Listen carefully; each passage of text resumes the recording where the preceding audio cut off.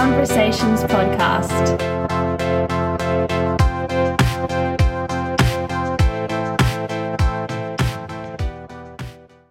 Hello, everyone, and welcome to another episode of Conversations podcast. Today, I am very lucky to have with me two amazing interpreters, Cynthia Lee and Silvia Martinez. Thank you very much for joining me today, ladies. Pleasure. Absolute pleasure. Thank you for the invitation. It is my pleasure indeed.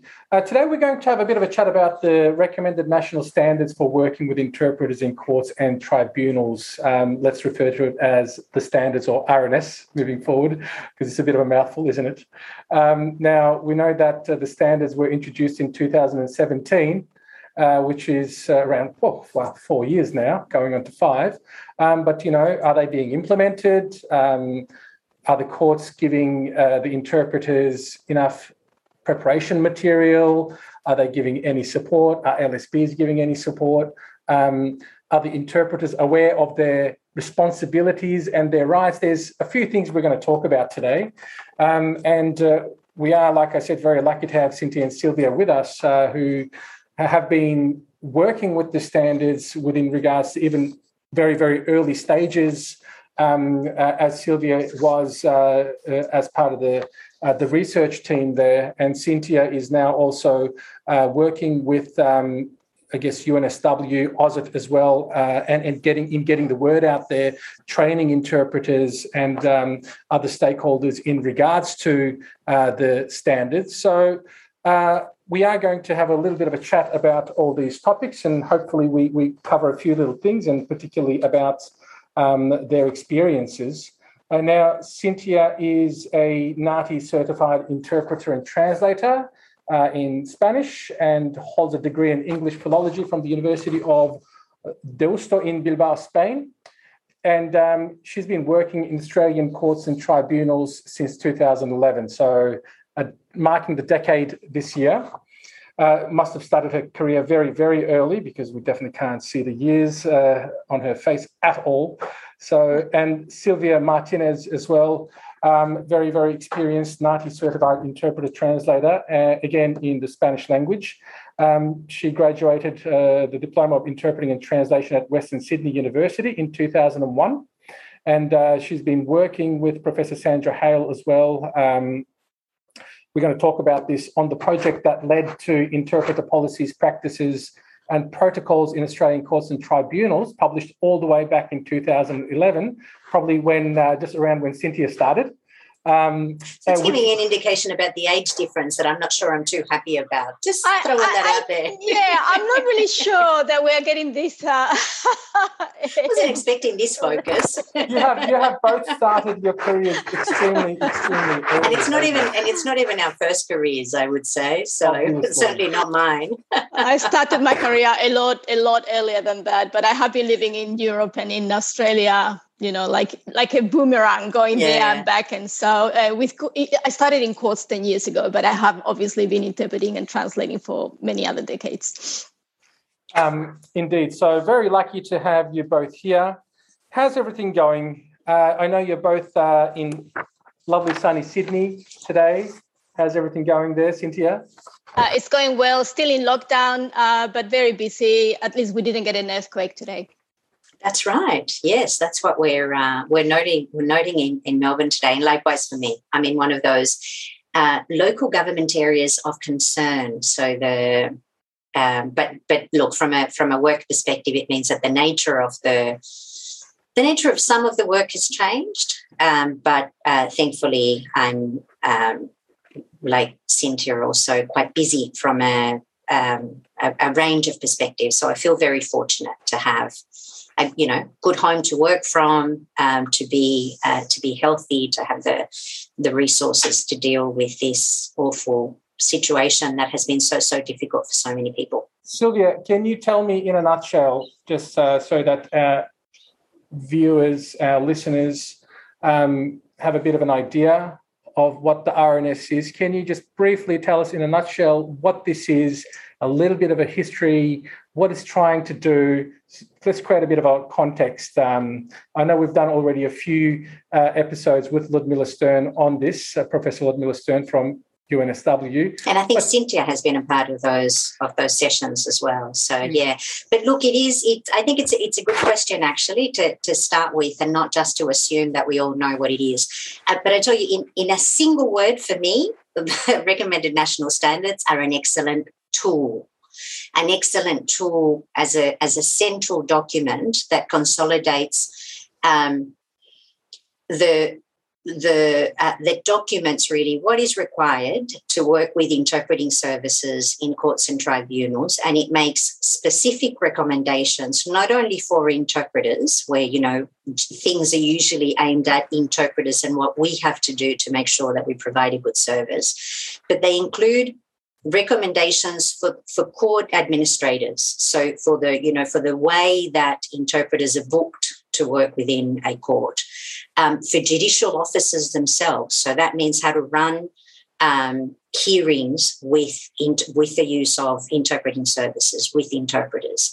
And it also provides standards, requirements, if you like, for legal practitioners. So basically, these are standards that are aimed at every person working within the administration of courts and tribunals. And that so they're obviously not standards for the citizens or residents or whatever, for the people that come into contact with those courts and tribunals, but anybody who's got a job within that system, whether we are interpreters or judges or tribunal members or solicitors or barristers, these standards are for us. So what that means is that they are a chunky document.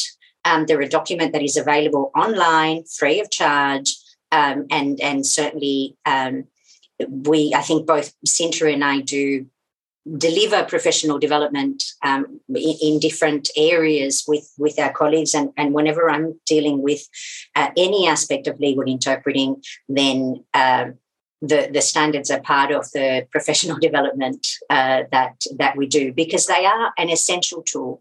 It means that, I don't tell people to read 160 pages of it, but I do ask my colleagues to become comfortable and conscious of the different bits in the table of contents that take us to different standards, that we use it as an ongoing tool, like we might use our code of ethics as well, where it's not something that I'm going to be reading every week, but I will be going back to specific areas in my code of ethics to think about particular situations that I'm finding a bit difficult. These are even more practical than that. A really important tool, I would say. On that note, I'm going to say that it is available in a book form like this as well, very nicely covered. It's not just 1 or 2 pages of guidelines, it's actually quite comprehensive, 125 pages to be exact.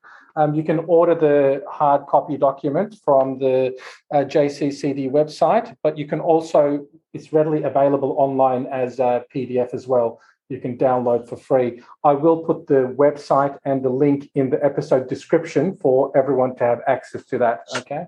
That's fantastic. And look, there are also small fact sheets with that. So, for example, there's a 2-page fact sheet for judicial officers. There's a 2-page fact sheet, which is an overview of so there are also tools around it that are helpful. And, of course, what's really important, depending on the jurisdiction that we work with, is that a significant recommendation that these standards hold is that they be implemented into the actual workings of the various courts and tribunals around the state. And where, in the case, at least for example, in the case of New South Wales, in the civil jurisdiction, the Supreme Court has incorporated these standards as part of a practice note and as part of the uniform civil procedure rules. So these are, in the civil jurisdiction in New South Wales, they're no longer recommended standards. They are law. Wow, that's an amazing difference, isn't it? Absolutely. If I may add to this, for me, the standards are all of that and more. For me, what they are is a recognition that interpreters are part of the court system when we are talking about interpreted proceedings. So when we are talking about traditional monolingual court settings, the interpreter is not required and the court will have to conduct their activities in a certain way. However, when there are when we are dealing with interpreted proceedings, there's a new element that comes into play, and that is the interpreter. And there's that recognition that the interpreter is part of the system when the interpreter is required, and that there has to be an interaction amongst all the participants. And unless that interaction takes place, we are still dealing in a monolingual setting plus an interpreter, and that is not going to work. And so it's the participation of everybody, like in court, like the interpreter is one more of those participants, and the responsibility is put on everybody to achieve effective communication. Very well said, both of you. Thank you very much.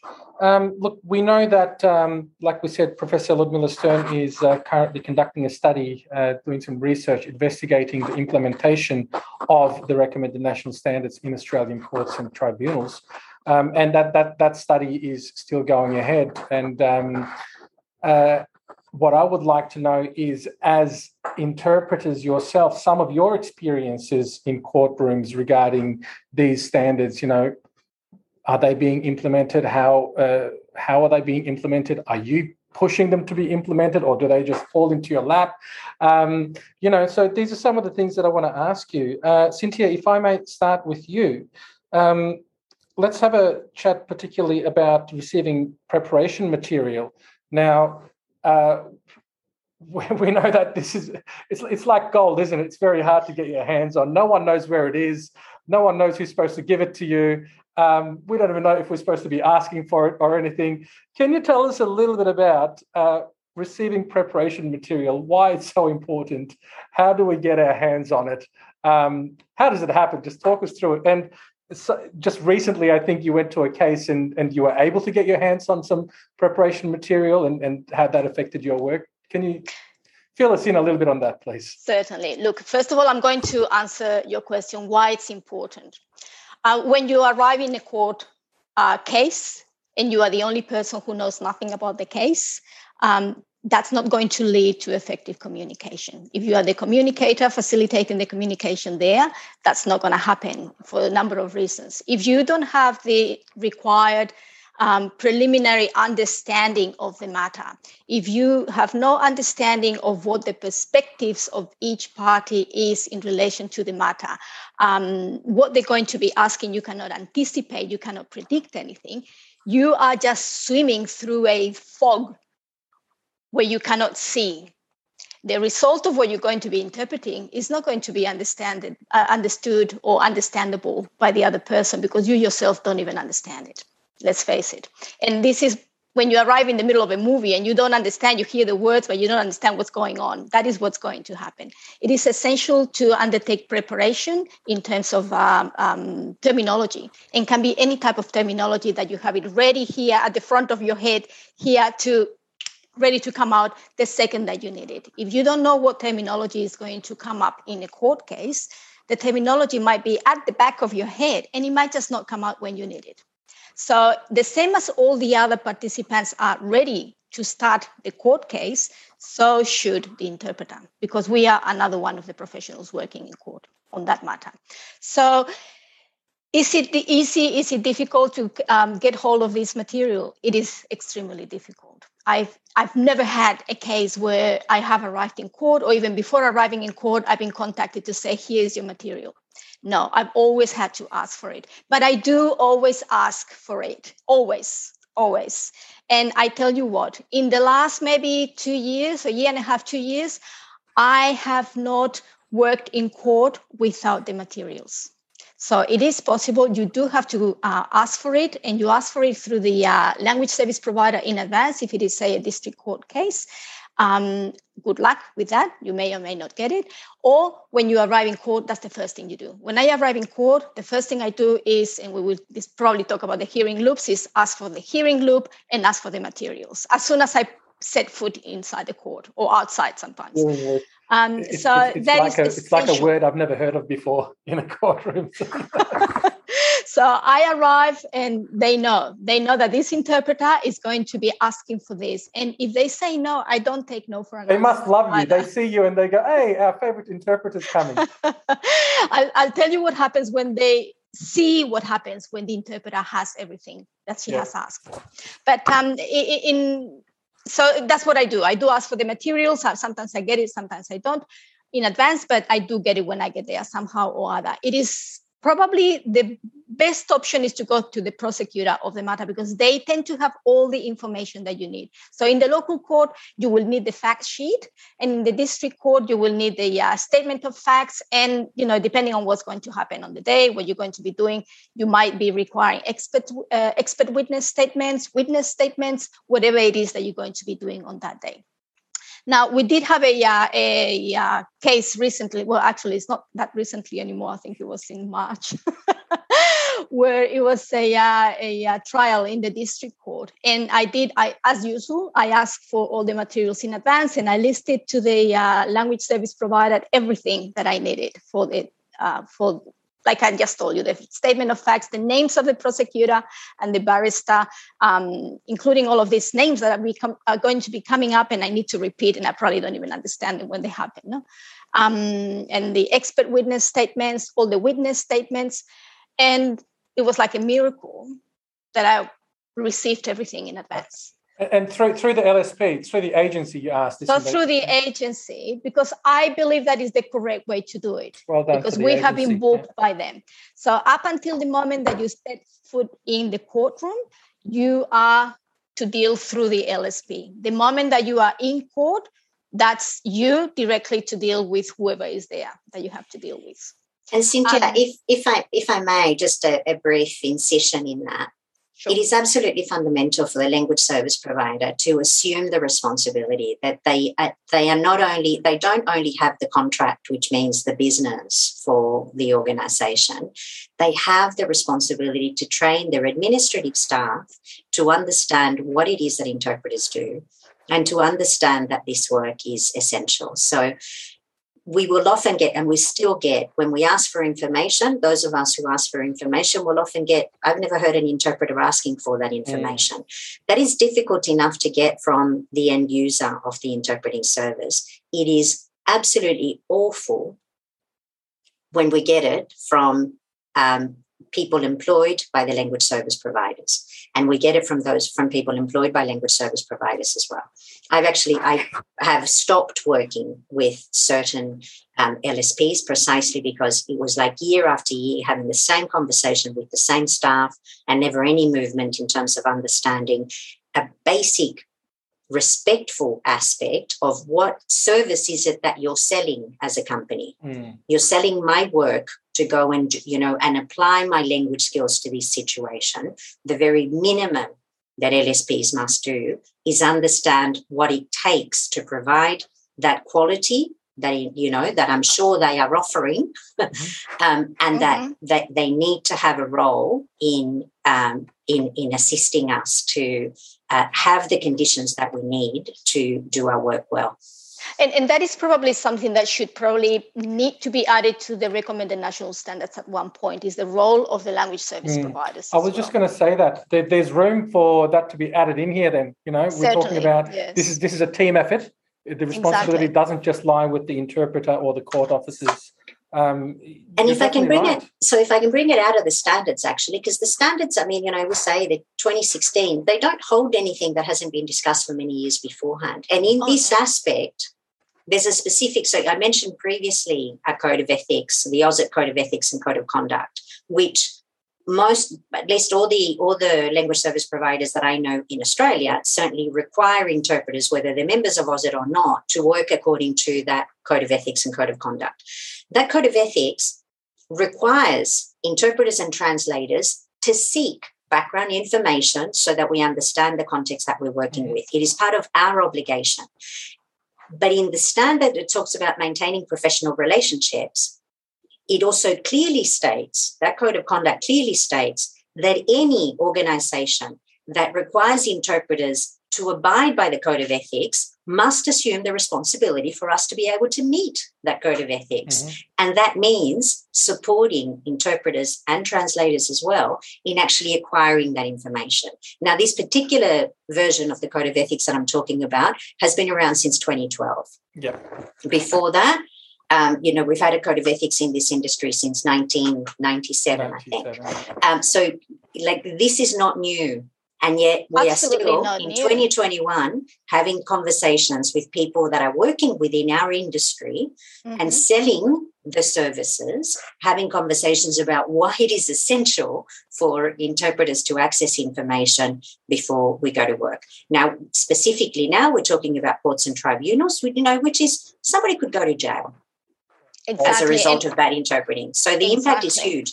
But it's not only, of course, in courts and tribunals that this is absolutely essential. It doesn't matter the context that we're working in. We need to know how to apply the language skill. We need to. I think what you said earlier is key, where the LSPs should train their administrative staff about the responsibilities and needs of an interpreter. Most of the time, those lovely people at the phones might not really know how an interpreter works. That's right. Unfortunately, I get the feeling that we have been talking about this for a very long time, but I do get the feeling that sometimes the booking officers don't quite believe it, if I may say so, because even though I speak to the same booking officers over and over and over again, I still get the odd one that all of a sudden will say to me, "Oh, but it's only 1 hour sentencing. You don't need to know anything. It's very easy."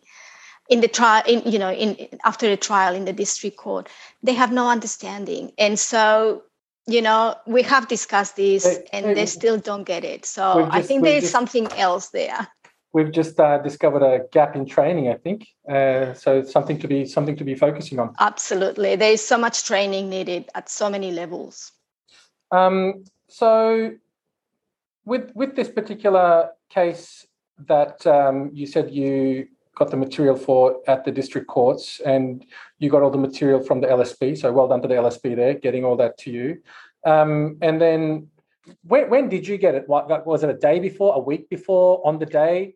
So, look, I don't ask for the materials a long time in advance because things change a lot before you get to court. Things have been happening, between the prosecution, the defense, and whatever. So there's no point for me to in asking for the materials in advance. So I wait for 1 week before the trial begins to ask for the materials. And so I get them, a few days, 3 days, say, before the trial. And I don't need much more. I can get them the day before, and I would still have probably time to prepare. That's fine. But at least I would get the most up-to-date information. That's a good tip. And you got the information, and you went there, and it was an amazing session. You got all your terminology. You knew what was going on. And that's hopefully the way things will be moving forward. So, yes, the interpreter needs to ask through the LSP a few days in advance, so you're getting the most recent information and also giving yourself enough time to actually do a little bit of preparation as well. And if I could mention there, the LSP contacted the court. The court did not have that information, but the court did contact the DPP. And the DPP went back with all the information. So it was the DPP that provided the information through the court, through the LSP. So, wow. and this is something that we could also discuss, because there's a standards mentioned that one of the recommendations is the setup of an interpreter's portal, which would make life a lot easier for all of these in-betweeners, you know what I mean? Not so many steps. And that's something that we could maybe mention at some point as well. That's a great point, actually, yes. And I think that's one of the really, the really practical aspects. This is, at the end of the day, this is a process, and it is actually a very high volume process. It's where, each individual interpreter is, I'm thinking about my case, but of course the legal system is working with hundreds and thousands of cases on a daily basis. And with the kind of country that we are, many interpreters from many different languages. So it is about thinking, with that basic stuff. We were talking about the importance of a fact sheet. How difficult would it be to have the fact sheet as part of the booking system? So that you get your booking, and a fact sheet is generally a 1 or a 2 page thing, but you have fundamental stuff, which are, when you're talking about this kind of criminal case, you have the the charges, which are essential for the interpreter to know the kind of law that will be discussed. And from seeing the charges, you can also have a look at, what are the sentencing options? So not so that you can make any analysis of how the case is going to go, but so that you can ready yourself in both languages. Exactly. And then the other aspect that you have there is actually the facts. And that could mean, that if somebody hit somebody else over the head with a power tool, I need to know that I know the name of that power tool, not only in English, where something might come up that I don't understand, but also that I know it in the other language as well. And that's an aspect that we don't think, that very often people don't think about. They think that it's just about the legal terminology. No, it's not. It is not. And it's, exactly. I think the case, case that you observed, Cynthia, at the same time as this particular trial in March, when you observed that Chinese case that was with the casino situation. Exactly right. We were observing a case, like Sylvia just said, it was Chinese was the language, and it was a casino. Something that happened inside a casino, and there was all this entire big set of terminology relating to casino and gambling. And I was observing, and I was making lists of all the terms that were coming up during the proceedings. And I was thinking, how would I say any of this in Spanish? I would not have a clue. And there you had an interpreter who had not been provided with any information, had not been provided with a set of a hearing loop interpreting. And I think the trial went on for about 8 weeks. And so just imagine, Sandra Hale went there to observe as well. It was insane, the amount of terminology that you really should have prepared in advance to be able to interpret. And I wonder if that interpreter actually knew about the standards and, if he or she made any requests. Because by the sounds of it, it's like the interpreter has to drive this. It's not going to be all of a sudden, oh, there you go, Mr. and Ms. Interpreter. No. Here's all the material for you to prepare for this massive 8-week case. We actually spoke to the interpreter, and Sandra Hale was there as well. And we talked to him and said to him, you have to request a second interpreter to begin with, because you cannot handle 8 weeks of this sort of level of interpreting. There were like 4, no, maybe, I don't know if it was 4 or 8 co-accused, although he was only interpreting for one of them. But it was a massive, massive trial. But no, you are right. The interpreter has to be proactive. And unless the interpreter is proactive, he or she is not going to get anywhere and is not going to get anything. Interpreters. That's one of the things we've got to be proactive. That's one of the things that needs to change, though. So at this stage, we need to be proactive. But this is something that needs to be. This is something that needs to become an improvement within the system. And I think Cynthia actually pointed out, it really made me think when she was saying earlier on that a really important thing for her from the perspective of the standards is that it really crystallizes the role of the interpreter as a part of that system. And although the standards do that, the reality at the moment is that the majority of the system does not consider us part of the system. So we are very often, and not only in this kind of interpreting, but very often the interpreter is the alien in the room.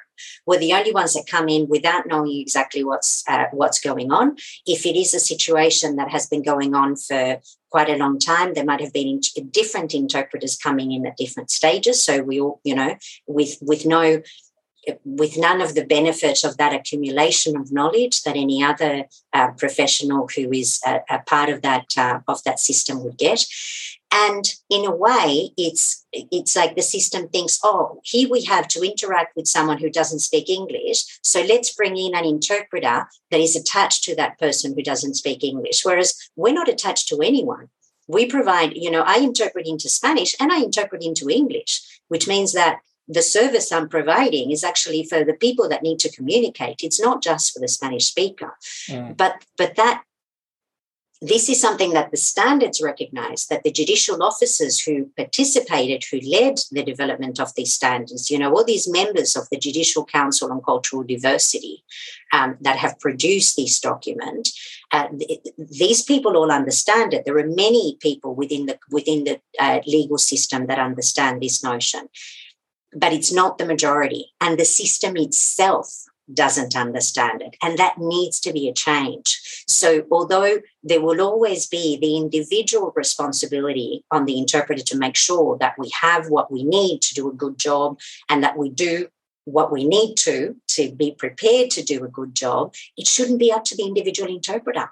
Absolutely not. And the way I look at this, Sylvia, the way I look at this is in procedural law, you have a requirement for the prosecution to serve the brief of evidence on the other party. It is a requirement. The way I say it, what we need to achieve is for it to be a requirement as well for all that material to be served or to be given to the interpreter as part of the procedure. That's all that needs to happen. It just needs to be added there. And I see it's so simple, but that's right. How do we achieve it? and the way that we would achieve it is, and this is another part of the recommended national standards that didn't make it to the Uniform Civil Procedure Rules in the civil jurisdiction in New South Wales, which is the consideration of the interpreter as an officer of the court. Whether the interpreter is engaged by the court or by one of the parties, it doesn't matter. The standards make really clear that the duties of the interpreter are to the court. And that, completely natural for all those of us that are extremely conscious that we play an impartial role whenever we provide our services as interpreters. In that, if we are considered officers of the court, then that means that as the parties have to serve that information on each other, and they do that through the court, it would be at that time when it comes into the court that all officers of the court, including interpreters, should be made aware that that information is there. And of course, the technological solution is have a secure portal where I get the booking, I access the information, I download the information that I need. It is known that I work confidentially, because that's one of the aspects that is constantly thrown at us. We get there, oh no, you just have to turn up and interpret. And it's like, okay, I'll just take my Google Translate chip and just put it in there and, I'll do whatever I can by just turning up and interpreting without understanding the subject matter at all. That's right. I'll just press the button and I'll just turn up and interpret. And the other one is, oh, no, this is confidential. And it's like, yeah, of course it's confidential. And that's, I get that. That's the work that I'm supposed to be doing. So, sometimes before you go to interpret and you ask for certain details that you are going to need, like the name of the person you're going to be interpreting for, or certain aspects that are essential, and they tell you it's confidential, and you feel like saying, so when I go there and interpret, do you want me to cover my ears so I cannot hear what you're saying because it's confidential? What do you mean by this? It's confidential 2 minutes earlier, so I am unable to prepare, but once I'm in the courtroom, it's no longer confidential for me. Right. I can receive this information, but it's too late for me to prepare. Like Sylvia, you've been saying, I mean, we are supposed to be there also, officers of the court, just like the judge, just like the prosecutor and the lawyers and everyone else that's there. What is norm standard for them should be norm and standard for us. So it's not like there's Mr. Prosecutor or Madame Prosecutor, you can't have this information. It's confidential. It's confidential. Right. It's exactly the same thing for us. Exactly. And step out of the courtroom because we need to discuss this and you can't be here. And that is all about that systemic consideration of the role of the interpreter, as well as challenges in terms of the professionalisation and us being seen as respected professionals. Obviously, one of the problems as well is that we are external to the system.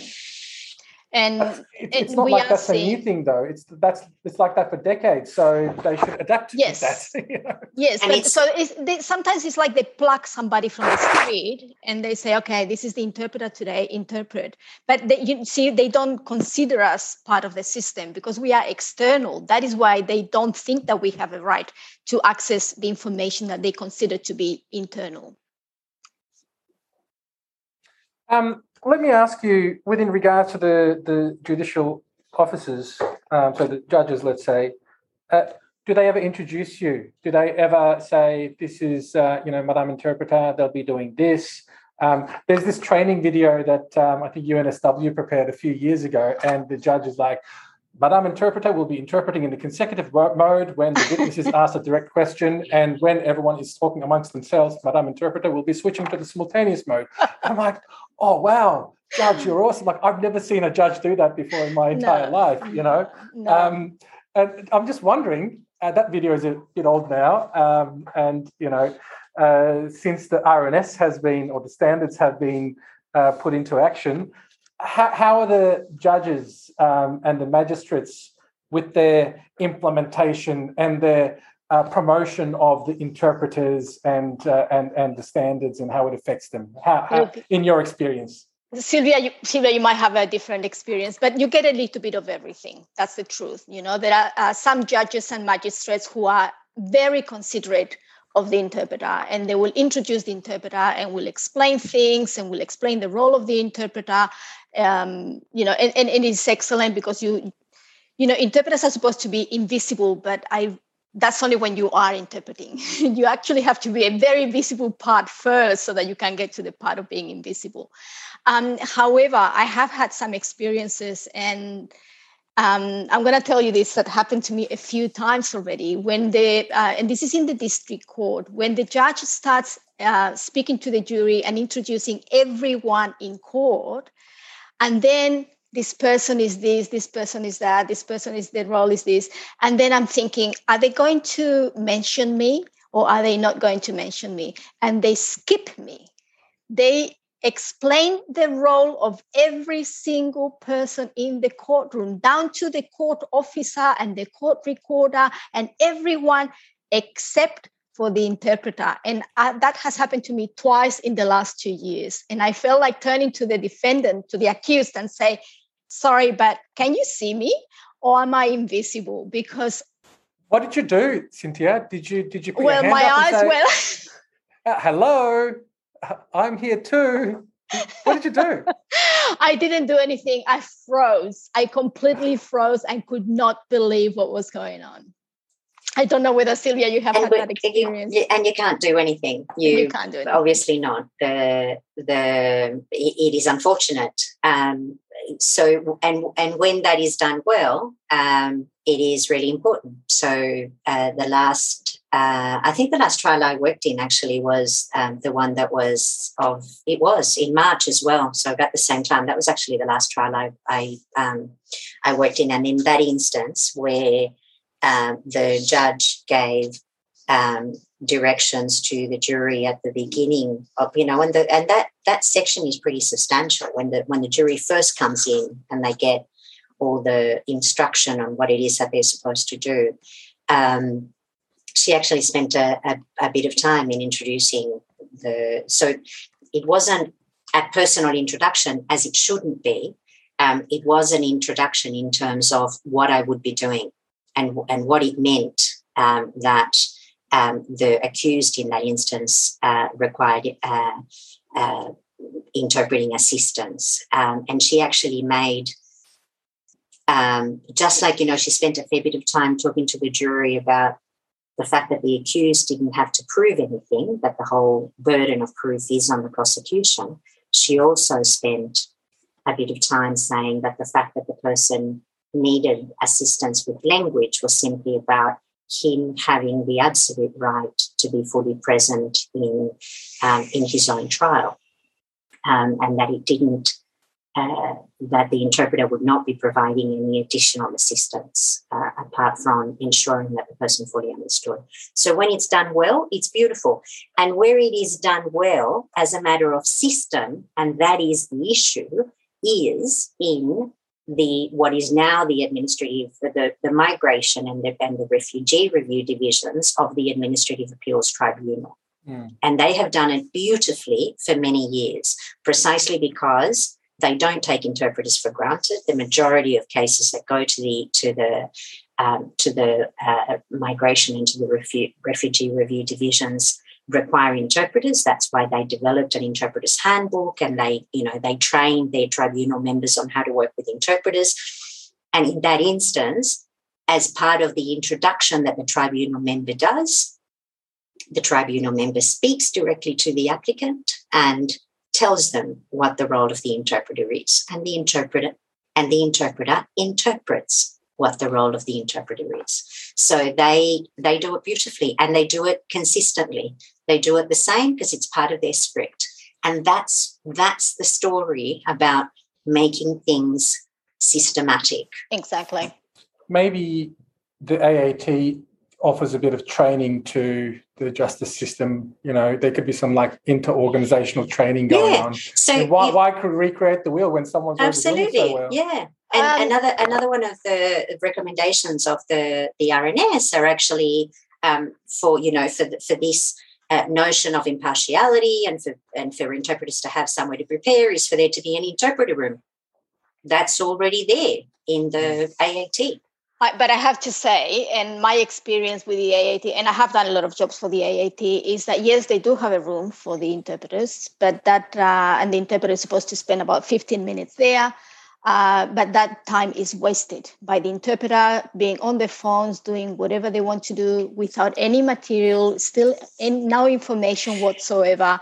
So yeah, it looks good on paper, but in reality, it's the same as everywhere else. They don't give you even the names of the person that you're going to be interpreting. And, at the beginning of the hearing, the hearing assistant has to read out the names. I was there once for a hearing of 6 people on the application. As the Spanish stylist, people from Colombia, first name, middle name, first surname and second surname, 4 names per person, 6 people all together. And she read them. I asked for that in advance. She refused to give them to me. And when the hearing started and the recording started, she read 24 names and then she asked me to repeat them. And I said, I'm sorry, I did ask for this in advance and you should have given it to me in advance. And the member got a little bit upset as well, saying, why didn't you give this to the interpreter? Again, I bet you that officer will do things differently next time. And I tell you what, I have been fighting for this as well. And now everything is provided to me in advance. I have been educating them as well. Before beginning, you get all the information that you need. Absolutely. Thank you to both of you and other, I'm sure, RNS leading interpreters like yourselves for laying the groundwork and doing all the hard work for all of us out there. But we do have to definitely take a page out of your book, and until it does become standard, as it says, standard, ask for it. We got to really push this. We've got to really drive this, and that's okay until we get there.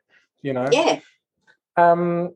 Let's just a few other things to quickly go through now that we're talking a little bit about the judges and their implementation. There's a few recommendations here for court officers like, I guess, judges and lawyers and prosecutors and such. It says that they should be using plain English. It says that they should be speaking at a speed where it's not too fast, considering the fact that there is an interpreter there. It says that they should refrain from overlapping speech. Where consecutive interpreting is used, they should be pausing after each meaning chunk. I don't even know if they know what that means because it's such an interpreting term. In your experience, how's this kind of going? Is this being implemented? Do you see plain English being used? Speed is being considered when interpreters there, and so on. Sylvia, let's start with you, and Cynthia, and then I'll ask you the same question. I think with these things, it's actually probably not so much as a result of the RNS, but I think there are different levels of consciousness about the importance of these kind of aspects, and they're not just for when interpreters are present. So what we need for good interpreting is what is needed for good communication. So it does vary on depending on. It does depend on the judicial officer very often, and certainly, I think, and there are not just on the judicial officer, but also in terms of the legal professionals. If someone is a good communicator, they'll generally speak clearly whether there is an interpreter or not. And there are people who are not great communicators. So unfortunately, that's something that we need to deal with as well. But what has happened to me frequently is when I'm interpreting consecutively, for where there's a witness that is providing testimony through an interpreter, and the witness tends to go on for a bit. Judicial officers frequently cut in and make sure, and they kind of say, you've got to make room for the interpreting. I haven't asked for the room because I'm actually okay at long consecutive, but they get impatient because they don't know what's going on. So they do the discourse management for you. So they cut. Yeah, that's right. Which actually sometimes makes my job more difficult because they're cutting at the wrong time. But hey, but there is a level of consciousness there in terms of the length when they need the service of the interpreter through that consecutive phase. But for example, when we're interpreting simultaneously, which really, in any case, where the accused does not speak English and is represented, all of our interpreting, or the great majority of our interpreting, is in the simultaneous mode. Now, at that stage, I've never had anyone telling the prosecutor to get, their thoughts straight before they start speaking and going backwards and forwards and blah, blah. So you've got to do what you can with I must say simultaneous interpreting in that instance is actually easier because you're following closer to the person, so it's easier to match the going backwards and forwards that is being delivered. But in this instance, the communication style is really an individual skill, irrespective of, whether it's judicial officer, legal representatives or the people themselves. And really, as interpreters, that's what we get to deal with. And this is in all contexts. Cynthia? Look, I agree with what Sylvia has said. What I wanted to add is, and this is something that has come up before in our discussions, is when you are physically in court, not during COVID, during lockdown, but when you are physically in court and the accused is appearing via AVL, for example, where that's an instance where you cannot do simultaneous interpreting because the setup doesn't allow it. So you have to be interpreting everything consecutively, and perhaps the judicial officer will say, yes, we're going to do everything consecutively, reminds the prosecutor, reminds everybody to speak in chunks so that the interpreter can interpret. And that happens for the first, 30 seconds or so. After that, everybody forgets. And I can tell you that 100% of the times they forget. And all of a sudden, the interpreter is not giving a chance to interpret until maybe 10 minutes later, the judge remembers, the interpreter, sorry, everybody, stop, because the interpreter has to interpret what has been said for the last, 10 or 15 minutes. And exactly what you mean. That happened to me once, and the judge was like, okay, we have to summarize. All right, so I'll just summarize and you interpret that. Yeah, and for me... He was kind enough to offer that. For me, and that's fine. And sometimes the problem is that it depends on the judicial officers. Some judicial officers prefer for all the exchanges to happen, and then they do a summary for the interpreter to interpret to the person, which is fine. The problem is that these things are not communicated to the interpreter in advance. So you are there and you don't know what they are expecting of you each time. So there's nothing standard, and I find that quite difficult, because if you don't interpret, Madam Interpreter, why aren't you interpreting? And if you interpret and interrupt, Madam Interpreter, don't interrupt. So you just really don't know where you stand. Yeah, and I must say that I think the most positive experiences in that ambit have been, if I'm in that kind of situation, I do tend to say, Your Honour, since the person is appearing on audiovisual link, I won't be able to provide simultaneous interpreting. Therefore, everything, I need to have space for the interpreting to take place. And in instances where the judicial officer, in some instances, it's happened on a few occasions, they've then spoken directly to the accused, obviously through the interpreter as well, but they've said, this is what's going to happen now. Your solicitor is going to talk with me and with the prosecution. These are all things, these are all legal items that we need to discuss. At the end of that, I'll be asking Madam Interpreter not to interpret that. At the end of that, I will explain to you what has happened. Yeah, those have been really positive. Absolutely. Really, because it's like they're, it's their court, they can do that. But then the person knows, and obviously if the person is represented, they also have the opportunity to say whether they agree with that approach or not. But it is a transparent approach. You know exactly what is going on, and it works functionally. It works really well. Fatih, I just wanted to add, in terms of the interpreter being fully prepared and having the hearing loop and having everything they need, I don't find the need for everybody to adjust their speech, especially if you have long proceedings and if you are lucky enough to have somebody working with you in tandem with you. That is where, and we're coming to the efficiency of the interpreting. In order for the interpretation to be efficient in terms of court's time and court's proceedings, if you give everything to the interpreter to organize themselves and to know exactly what they're doing in advance, especially if you're working with someone else as well, then the court doesn't need to stop for you. The court goes on. And that's why, for me, it's just so clear, is the efficiency that the courts are not allowing to have in their own courts. And I don't get why, because interpreters who are trained and interpreters who can do the work, they can get everything done in the best possible way for the courts themselves. That's what I wanted to say. That's an amazing thing you pointed out there, because then, it gives them less to do. They don't have to all of a sudden worry about their speed. They don't have to worry about pausing. Let's give the interpreters what they need, give them the preparation material, let them prepare mentally as well as, terminology-wise, knowledge-wise, contextual knowledge-wise, and it's going to make my life as a prosecutor or a lawyer, as a judge, easier. Everyone. They just do. They do what they need to do. Everyone. Yeah. And in this trial that we were talking about before, that is exactly what happened.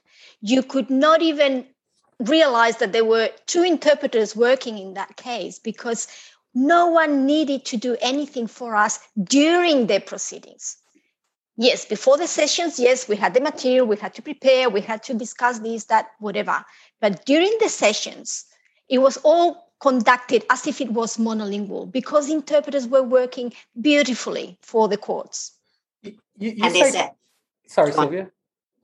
No, I was really just going to not to highlight, but to emphasize that for that to take place, there's the practical requirements that are there. And one of the practical requirements of the case that Cynthia is referring to is interpreters working in tandem, which is not questioned in we're talking about a trial, which means multiple days. It'll start at 10 in the morning or sometimes earlier, and it'll finish at 4:30, sometimes a little bit later. But it will at least go from 10 to 4 with a 20-minute break at 11 and with a 1-hour break at 1. Currently, the expectation is that a single interpreter will service that trial, irrespective of how long it goes. The fact that having been employed, having had two in Cynthia's case and in the case that I worked in, which was actually at the same time and in the same court precinct, different cases, but the experience that we talk about with Ludmilla in the latest In Touch in Ozit's magazine, which is why you invited us, actually happened at the same time. It was in March of this year. And the fact that we were allowed to work in tandem with a colleague was just because one of us had been booked for the accused and another one had been booked in the expectation that there would be witnesses providing that would need a Spanish interpreter as well. But in my case, when the judge worked out that there were two of us and that there weren't going to be witnesses needing interpreting for quite a while, she actually wanted one of us to go home. She didn't want both of us to stay. That's what I was going to ask. This tandem interpreting, it's recommended, mind you, in the absolutely, but even outside of the national standards, simultaneous interpreting all day. You're talking about accused who, in a trial, is never unrepresented. So the accused is in the dock and does not speak during the trial unless they are going to provide evidence. But most of the interpreting is simultaneous. So if anybody stops to think about it, the fact that everything that is going on in the court, when the judge speaks, when the judge's associate speaks, when the prosecution, there's a lot of speaking going on, witness, we know that. All the speaking that goes on is being interpreted. How can they expect a single individual to do that? For days. So, 4 days, exactly. So you have 2 interpreters, in Cynthia's and her colleagues' mode, they didn't have the additional technology which I had, which I and the colleague that I worked with had, which allowed us to work, through a little microphone and provide remote simultaneous interpreting while we were, so we weren't doing chuchotage. We weren't whispering at this person. We were interpreting normally. But even without that equipment, Cynthia, in working with a colleague, meant that although they were working in chuchotage, in whisper interpreting mode, they were taking turns. Of course. They weren't doing it for 2 hours. No. And, then having to say... Sounds like a dream, to be honest with you. It sounds like it's... Well, but it shouldn't be a dream. It's standard. What you're telling me, and I'm like, oh, wow, they're in New South Wales. It's like a utopic world. Look at all these things that they're doing over there. I've got colleagues who did it before in Queensland. We asked for it. I know. We asked for it. But we shouldn't. That's we come back to the thing. I know exactly what. And this is a fundamental thing. So if we need to go anywhere, before the interpreter's room, before any of that, if there's any kind of thing that is ridiculous, that is not standard right now, is the provision, the recognition that information is required, and the recognition that anything that is over a number of hours needs 2 people working together. Nobody would question this in a conference interpreting setting. Absolutely not. Nobody questions it. Exactly. Again, I guess we've got to look at the levels where this could be done. So whoever's booking originally, the courts, the court system, they need to consider this in book 2. Maybe they didn't consider this, okay? And then the LSP might look at that booking and go, okay, this is going to be simultaneous interpreting all day over days. Maybe then they raise the flag and go, no, you need to book 2 interpreters as it's stated in the standards, okay? Let's say the LSP misses out on it too, skips that bit. The interpreter, when they get the job offer and they go, oh, hang on, this is going to be all day at the district court, county court, such and such case, booked for 3-4 days in a row, then again, the interpreter has the responsibility to raise the flag and say, excuse me, you need to organise another interpreter, and the LSP has to go back to the court and so on. Again, yes, I don't think it's going to happen straight away. I think, again, the interpreter is going to have to be proactive, I guess, in that regard. But do you think that's the way it's going to happen? Look, we Sylvia and I and other colleagues, we have been discussing this lately. And there's one of our colleagues called Angelo Barbetto, who has submitted a proposal to AUSIT for the upcoming AUSIT conference for the presentation of a paper regarding how to achieve to get the recommended national standards to put into the legislation, into the court rules. And this is the only way that is going to happen. Like Sylvia has mentioned before, this is the only way that something will change. Until that happens, and I still don't know what the right avenue for this is. Yeah, it's got to be beyond recommendation, I think. Exactly. Otherwise, there's too much responsibility on the... Yes, we say we'll the responsibility is on the interpreter at the moment. There's a lot. But until then, we have to keep asking for it. But I do encourage all interpreters to keep asking for it, because it cannot be the case that every time I am told you are only, and I was told this last week, you are only one of 2 interpreters who ask for materials regularly. Oh, okay. So if you got that from the LSP that we work with, that's you know who the other one is. It's me. So unless we force change, the LSPs are not going to do anything, because they only get 2 interpreters who are annoying them all the time. I do want to. I do think so. There is no doubt, and I know that both Cynthia and I and other colleagues will continue asking for things. But I do.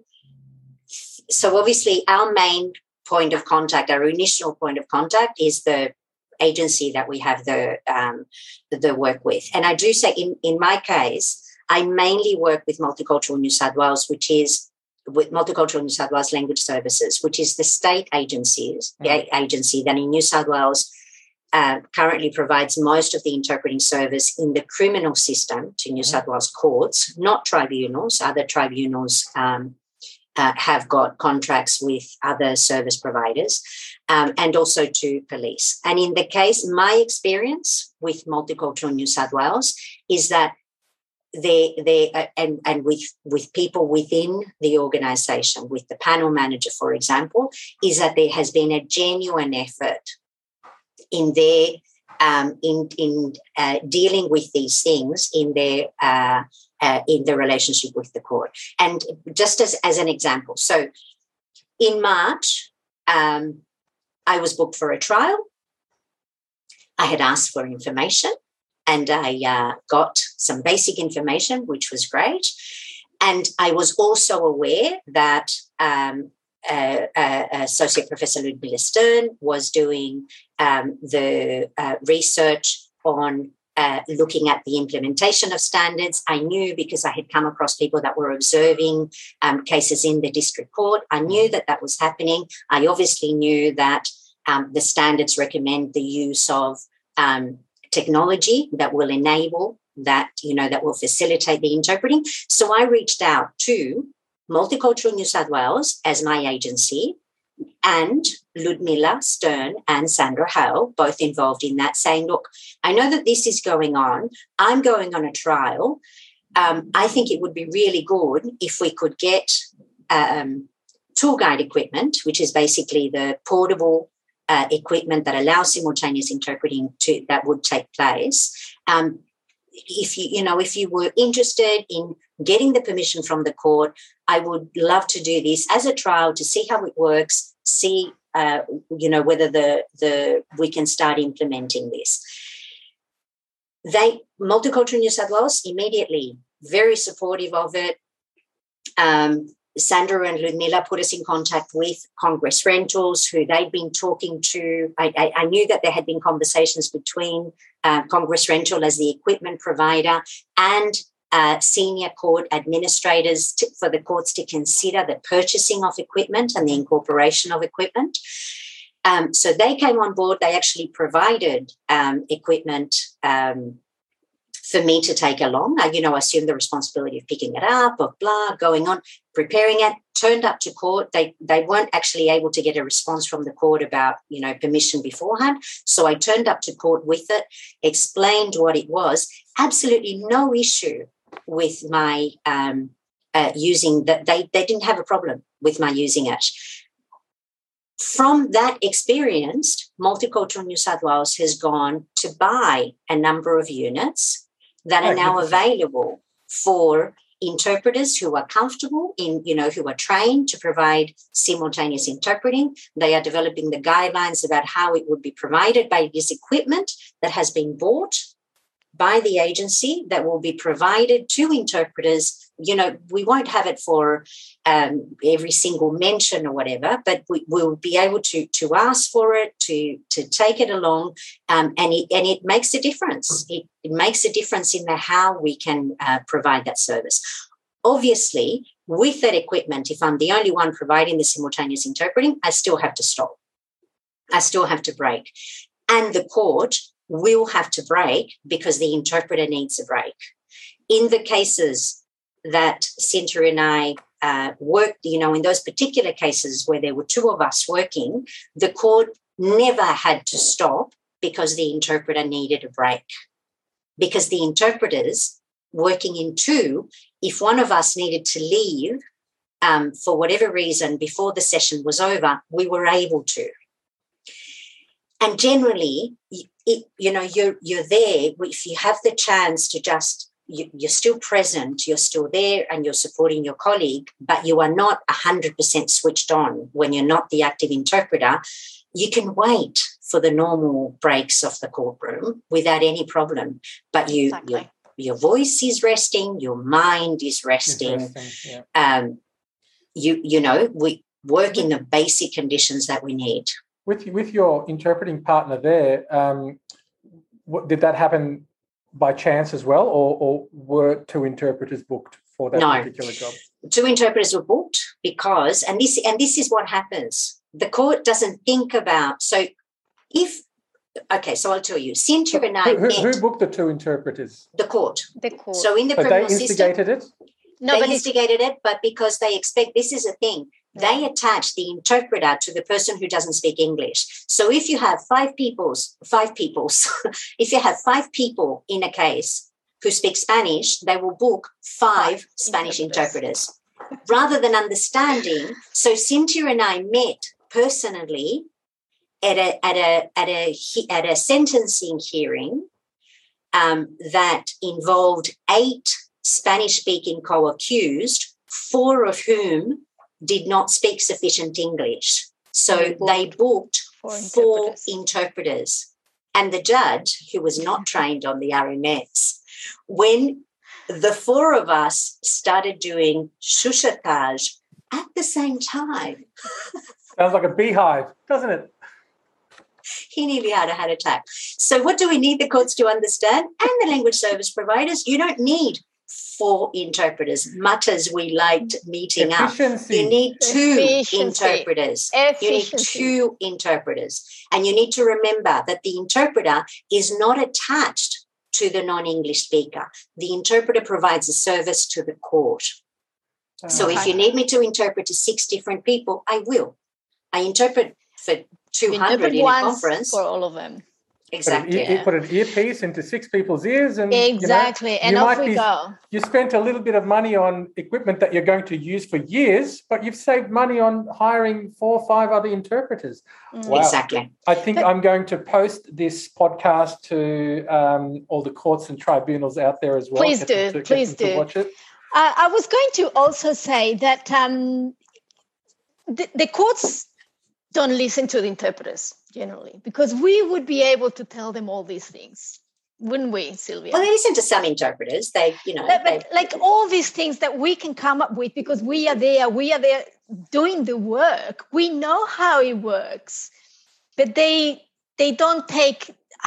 The courts haven't had, or at least they haven't shown any willingness to discuss how can we make things possible for the interpreters to provide the services that we need. What do we need to do for you to provide the services? Help me, help you.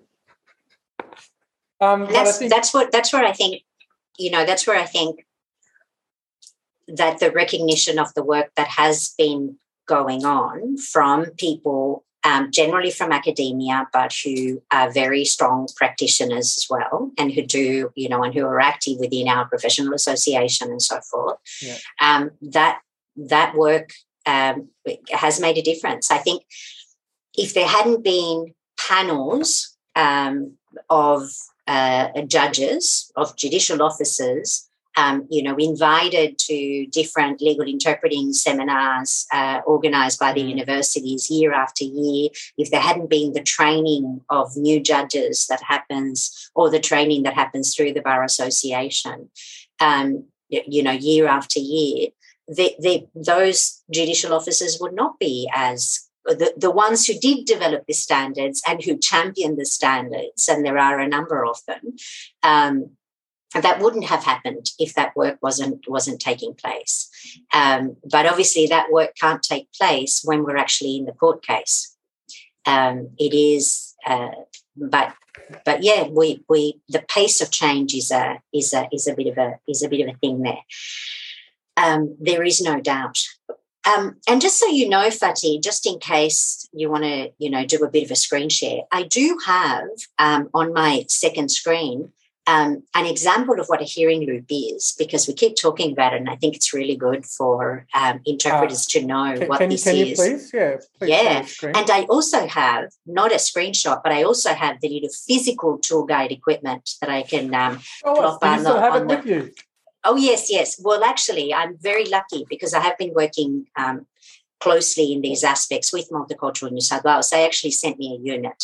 So I've got 6. So Cynthia and I both have a unit that we haven't been able to use it because we've been doing everything remotely. But as soon as we're in court again, we'll be using, and I'll be taking it to mentions as well. Absolutely. And I'm sure you will, Cynthia, as well.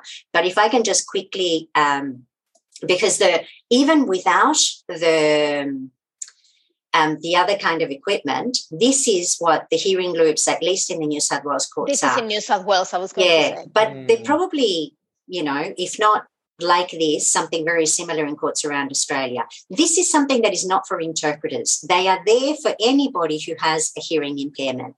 I had been to courts for years and I had seen the little sign, hearing loops available, had no idea what they looked like until that sentencing hearing that I just mentioned with the 4 interpreters. One of our colleagues, Marcela, the first thing she did was go up to the court officer and ask for 4 hearing loops.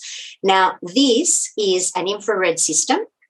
As you can see, it's like a little stethoscope. So this is the bit that goes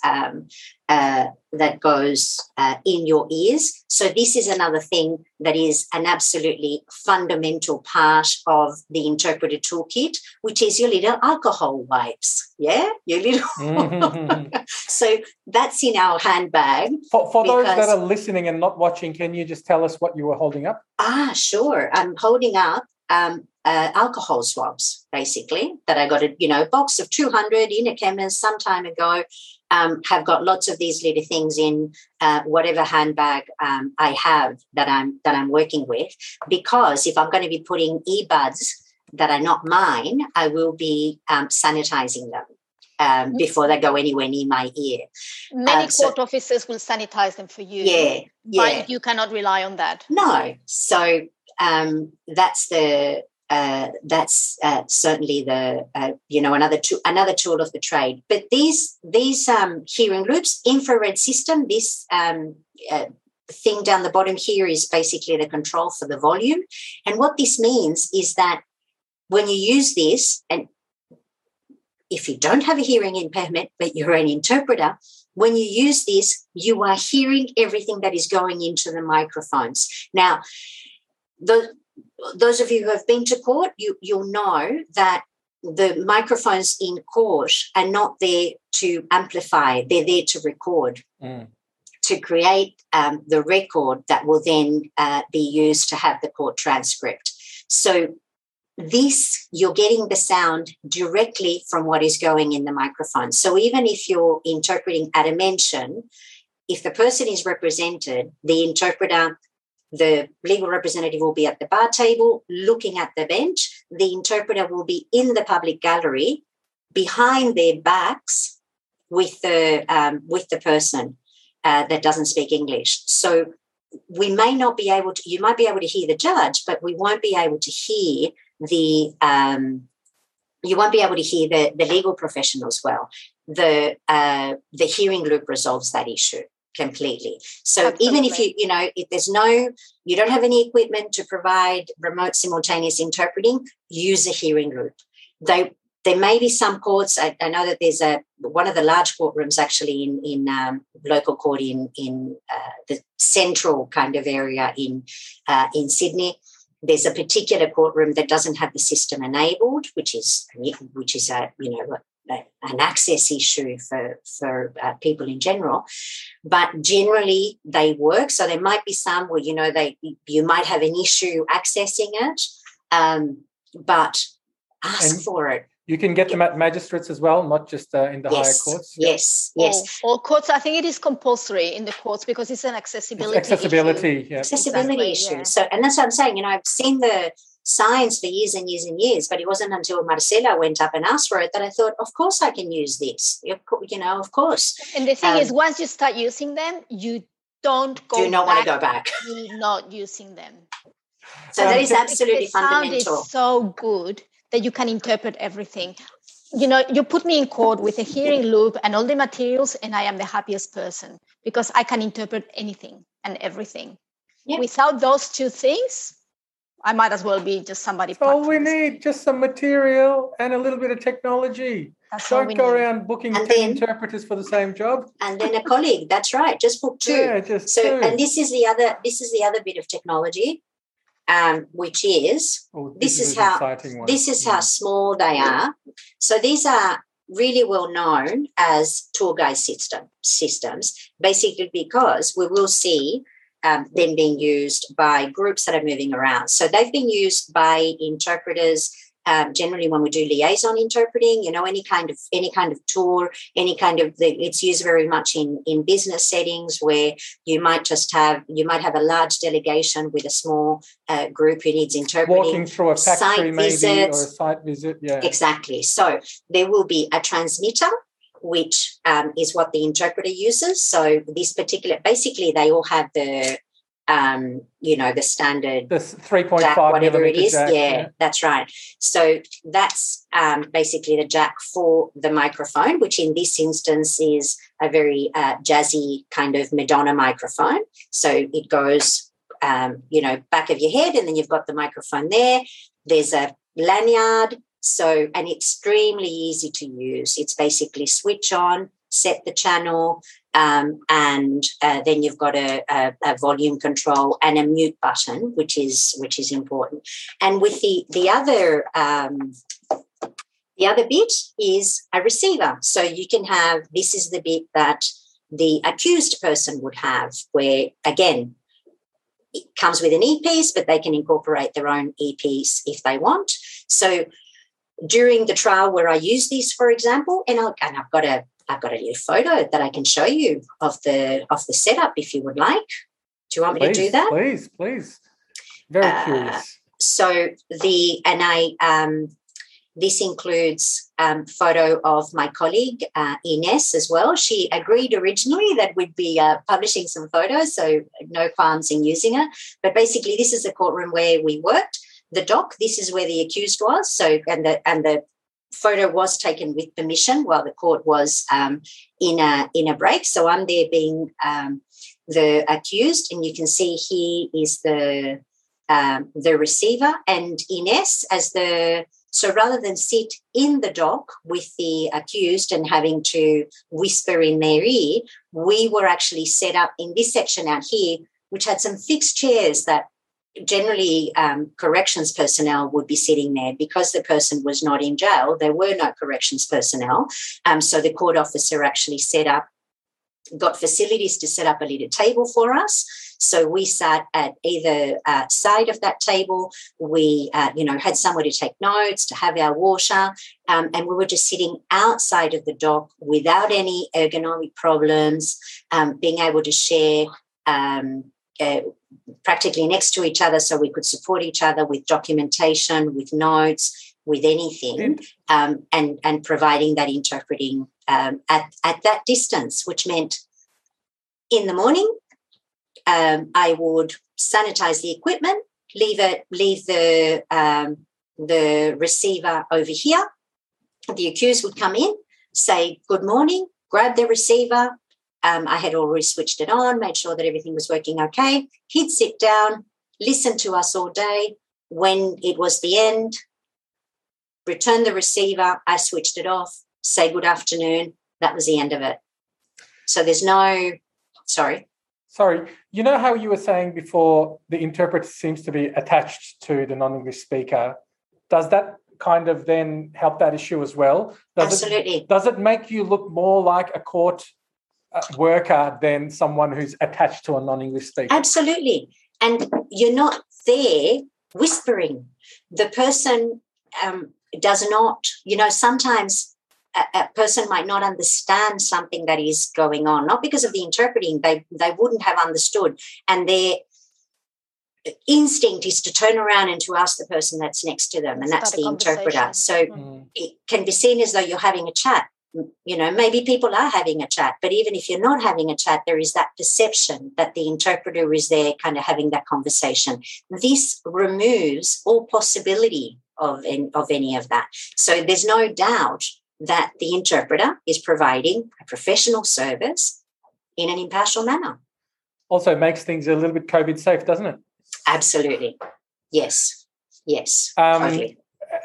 Cynthia and Sylvia, with all this technology that you had access to, it's not always the case, is it? How does it feel like going back to like your standard simultaneous mode, one-on-one, no preparation material? Like, what is it compared to with the complete opposite? Like, how do you do it? You've got all this one day and then the next day you got nothing. Like, how do you do it? Well, like I said before, I always get the materials. That's always. Right. I don't interpret without materials. So I haven't gone back to not getting materials. I love it. All right, there you go. And I So, never interpret without a hearing loop. So I haven't had to go back to interpreting without a hearing loop. What I have gone back to is to having to fight for all of those things. But, I will fight until I get it. And I don't take no for an answer because I know how important it is. And I know that once you show the court what can happen once the interpreter has had the preparation and the interpreter has the equipment and the interpreter has everything, once they have realized that, yes, what this interpreter is telling me is going to happen actually happens, then they're fine, or they tend to be fine. But I haven't gone back to not having those things.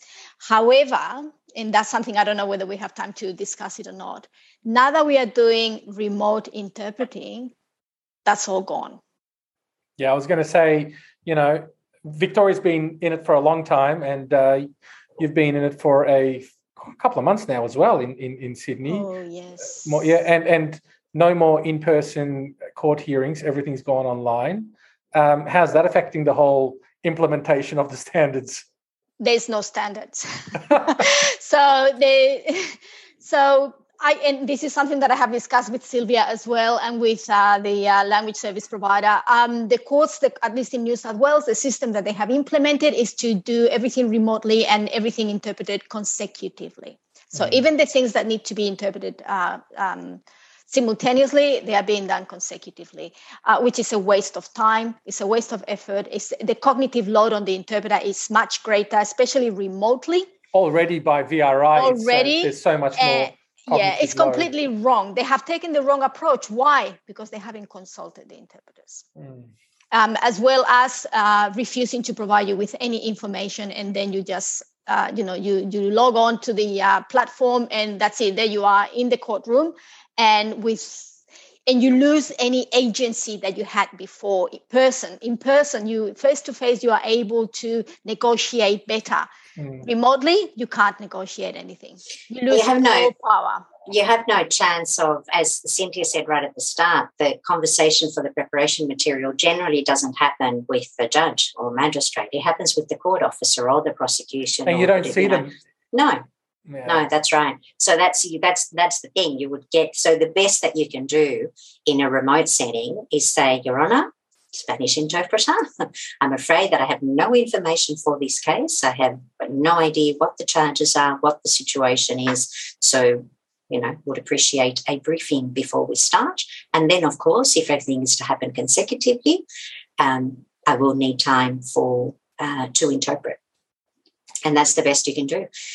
But personally, I try to remove it does put us individually in a difficult position, but I do try to remove the personal stress from it.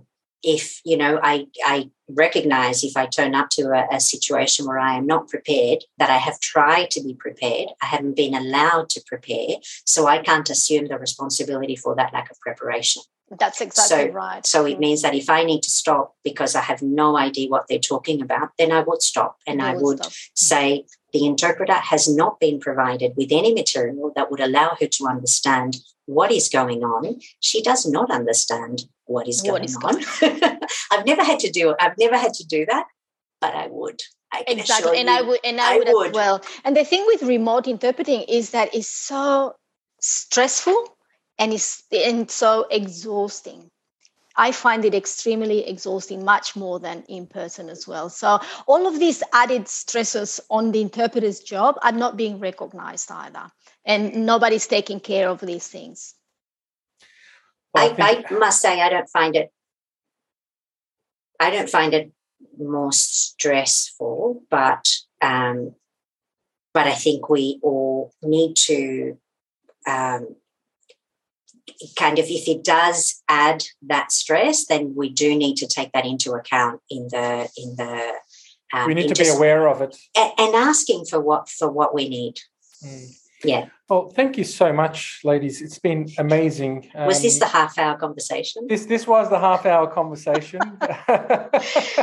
Like I said before we started recording, I've got a feeling we can talk about this for hours and days. Oh, and days. And mind you, before we started recording, dear viewers and listeners, there was another 45 minutes of talking, and then I had to remind my colleagues here, saying, "I actually haven't started recording, ladies. Can we just, take it from the top?" Look, thank you so much for your time and the amazing bits of experience and knowledge that you have given us.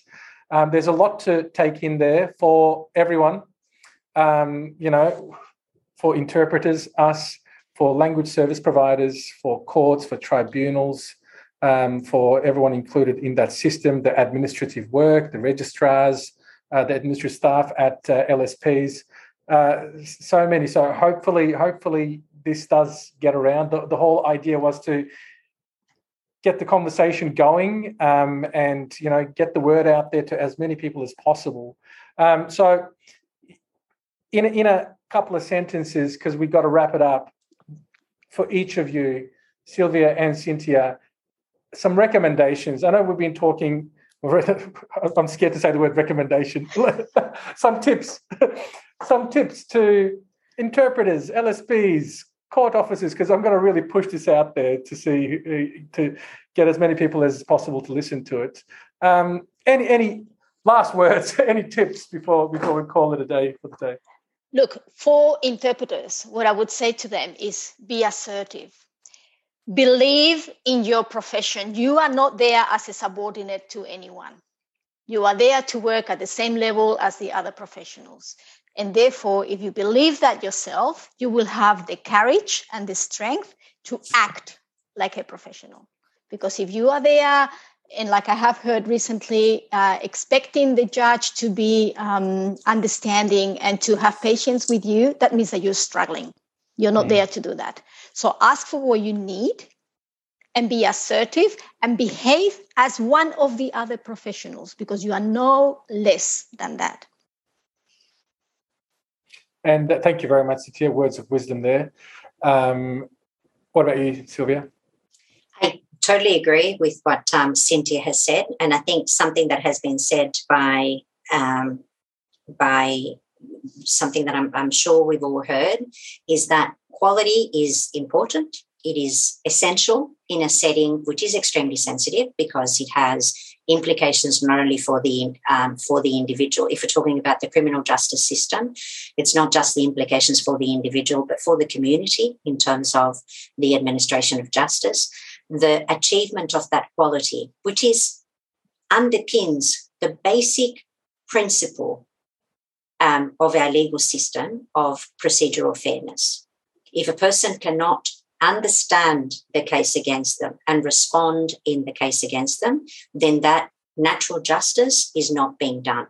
And that is a fundamental principle that underpins our legal system. Now, for that to take place when the accused, for example, or one of the parties in that case does not speak the language of the land, interpreters are essential. And the quality of interpreting is a shared responsibility. And that means that it is my responsibility to be considered a professional. I have a range of responsibilities to make sure that I'm up to that level. But so does the language service provider that has the contract with the public system to provide interpreting services. It is not just about getting the contract and then putting the bodies out there. It is ensuring that the conditions for quality are there. And likewise, for the courts, it is not just about ticking the box saying that, you put a body next to the person who doesn't speak English. It's about really enabling that fundamental principle of procedural fairness, or natural justice, as we might want to call it. And we can only do that if those very easy conditions for good interpreting to take place are provided. This is not rocket science. It is a matter of thinking I think that there are improvements to be made at the booking system level that would facilitate a lot of this taking place, and then understanding that we are an important part of the system, and that quality is a shared responsibility. Right. And that they need to engage with interpreters. Avoiding engaging with interpreters means that they are not recognizing that the interpreter is there to do a particular job. If they refuse to engage with you, what do we get? You see, in the system, is the weakest link will be the interpreter, the person who is not aware of what is going on. That's going to be your weakest link, and that is going to be the outcome. That's going to dictate the outcome. So what I would say to all the participants, including all the legal representatives and the judicial officers, engage with the interpreter. And their years and years of training all of a sudden is at jeopardy if they don't know how to work with an interpreter properly, or give them the required documentation and set up the courtroom for them the way in a most efficient way. Yeah. Exactly. Oh, Silvia Martinez, Cynthia Lee, thank you so much. I just want to keep going, to be honest with you, but we got to finish somewhere. Maybe we'll catch up a few months down the track, and by then Professor Ludmila's study will have also moved along. We'll get a little bit more experiences from you, and we'll see 6 months down the track maybe how everything's going. That'd be great. Right. Thank you very much. We will continue. I forgot to mention the petition, but Fatih, make sure that you put a link to that petition. Yes, please tell us about the petition, Sylvia, and I will put a link. Yep. All right. Well, there we go. I'll just do another very quick screen share. That AUSIT does have a petition on change.org at the moment that is very much about improving court interpreting conditions now.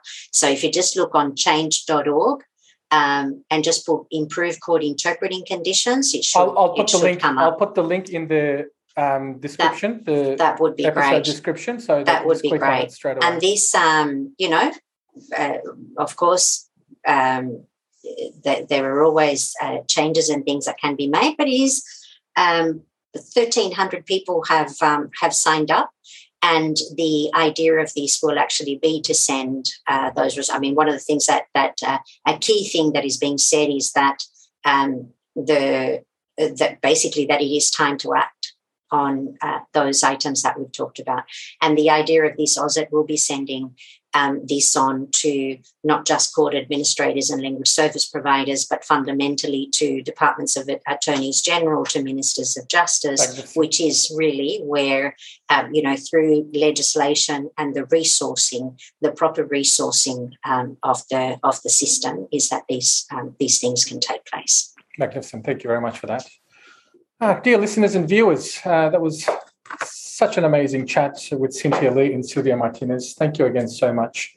It was a privilege and an honour to be in your presence today and to learn from your experiences. So please don't forget to subscribe to the YouTube channel or subscribe to your podcast channel, like the video or the podcast, so that you can follow up on the upcoming episodes, and keep an eye out for the implementation of the recommended national standards. Don't forget that, as interpreters, we also have the responsibility, and at the moment it does seem like that we are going to be the ones driving this, but, don't let that slow you down. Keep pushing, be assertive, know your responsibilities, know your rights, get your hands on the actual document, okay? Like I said, there will be a link in the episode description so you can download it. It's free of charge. Make notes on it. Give it some dog ears, use it, abuse it, and get to really understand it, because I think it is a very, very important document for us all to get our heads around. And those of you that are watching who aren't interpreters, LSPs and other JOs and court officers, there was a few little things here for you today as well to have a little bit of a listen to. I think we learned a lot today, and there's a lot of responsibility for all of us in this realm of the justice system. And it's not just, we can't put the responsibility or the blame on just one particular role player. It's on all of us. So let's hope that the standards actually do become standards very soon. And looking forward to talking to you again, Sylvia and Cynthia, in the upcoming months. And good luck with everything. All the best. Please do take care. And let's hope that courts open up very soon and we can all get in there and do it face-to-face using our amazing new devices. Absolutely. Yeah. No, thank you. Real absolute honour to share this space with you, and congratulations to you and to all graduates for actually creating this space where you've had so many interesting people come through and provide different perspectives on important aspects of our profession. So lots of stuff going on in this space, which is great to see.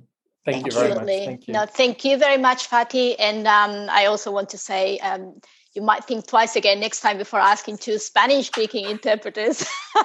We might be a lot of things, but we're not going to say. That was our half an hour, ladies and gentlemen. Yes, that was our half an hour. It was only, 2 hours or so. Indeed. So to see you again in another half an hour. Yeah. Thanks again, and all the best to you, and good luck. Thank you, and all the best to you. Thank you. All right. Thank you very much. Bye-bye. And we'll see you next time. Bye.